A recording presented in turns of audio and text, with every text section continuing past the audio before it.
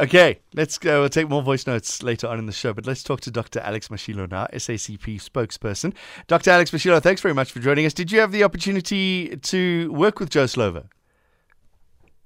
I didn't have the opportunity to work with Joe Slovo. I missed that opportunity, actually, because I became associated with the party just 2 years before he passed away. Oh, so after close. the assassination of Chris Hani. What sort of legacy does Joe Slovo still have at the SACP? Look, if I may start with South Africa first, something that South Africans always encourage. Joe Slovo will be remembered for the role he played in the negotiations leading to our transition from apartheid to the current democratic dispensation. It was said before that Slovo put forward the proposals called sunset clauses, which unlocked the negotiations and paved the way to the first non-racial or one person, one vote, regardless of whether you were black or white or a woman or a man. Elections held in 1994, a year after Chris Hani was assassinated. And more and more, clarity emerged that it was in fact former President Thabo Mbeki who mooted the ideas, and the role that Slovo played was to open up the discussion, bring it to the meeting. That was a brave action because if you look at those particular proposals, they could have been characterized as problematic. But when you lead a revolution, you are not guided only by strategy, you are also guided by tactics. So the transition we achieved from the 1993 temporary constitution negotiated in the early 1990s enabled the democratic government to make more progress on beyond the negotiated settlement. Yeah, I'm trying to imagine how difficult, because this was the early days. This is before the Cadessa talks, right? These were talks about those talks. How difficult it must have been for Joe Slovo to stand up in front of, which must be very angry men, and make these suggestions. It would have been difficult. Particularly, he was not the initiator of the ideas. It was said that those who initiated the ideas, let me say they were brave. Former President Thabo Mbeki was brave to think about the idea in the first place. Because you see, and I'm talking about this myself as someone who comes from an environment where I was leading negotiations in the trade union movement. You don't just think about ideas in the process of negotiations. When you entered the negotiation process with a set of principles and demands. And I was the chief negotiator for metal workers. I can tell you, when we reach what we call the zones of truth, it is quite very difficult to say where do we introduce a shift.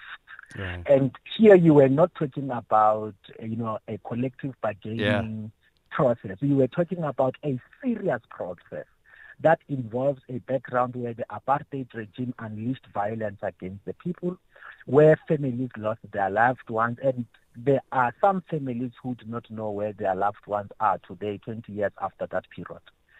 And if you followed the Truth and Reconciliation Commission, you would have seen the things that the apartheid regime has done. And in fact, the entire truth has not yet been disclosed about the many other things that the apartheid regime did. To just think about the idea under that circumstance, to say, no, we are hitting a wall here. We need something that can unlock the negotiations so that we at least achieve the transition out of this situation.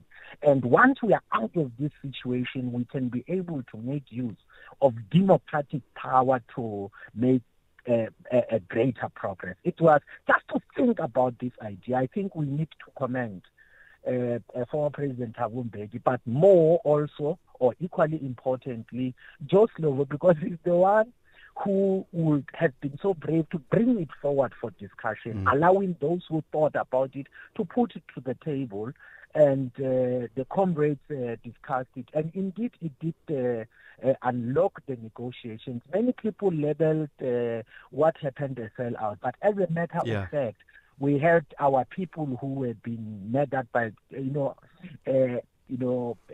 killed by the apartheid regime. I lived under that period as a youngster.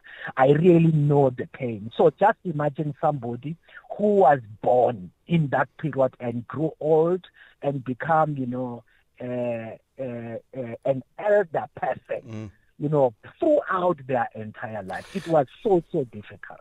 Do we give enough credit to white struggle heroes currently? The ANC are going through issues and debates about not enough minorities in their top list. Are we still celebrating the white struggle from inside of the apartheid regime? I think we must take a non-racial approach. We must take a non-racial approach. Mm-hmm. But this non-racial approach is not an approach blind to color. It is an approach that is alive to the realities of color and the history of our country. Look, Joe Slovo joined the struggle against a regime designed to benefit white people. Think about that. The majority of the white population did not do that. Mm. The likes of Joe Slovo, Ruth First, you name all white Democrats and white revolutionaries. They took a great risk. In fact, one of the texts I saw in the Communist Party discussing Joe Slovo suggests that at some stage, at one border gate, an African person asked one of the African activists, so this was the police, who is this Joe Slovo's praise names? These African praise names. I am Alex Mashilo. The Mashilos are the Baroka. So he wanted to know if Alex Mashilo is from the Baroka and where did this Slovo come from? He didn't believe that Slovo was a white person. He really wanted to know Slovo's praise name, the totem and so on. You talk about looking at life from a non-racial point of view. Are we still doing that? Or have we become so separated in colors in South Africa at the moment? No, there is a problem, and we must acknowledge it. We must be open about it. Let us say the ANC or the Communist Party or COSATU convene a rally at the FNB Stadium. Move your camera and tell me what you see. Yeah, tell me how many white people you will see. So there is a problem, and the problem should not be looked at from one point of view.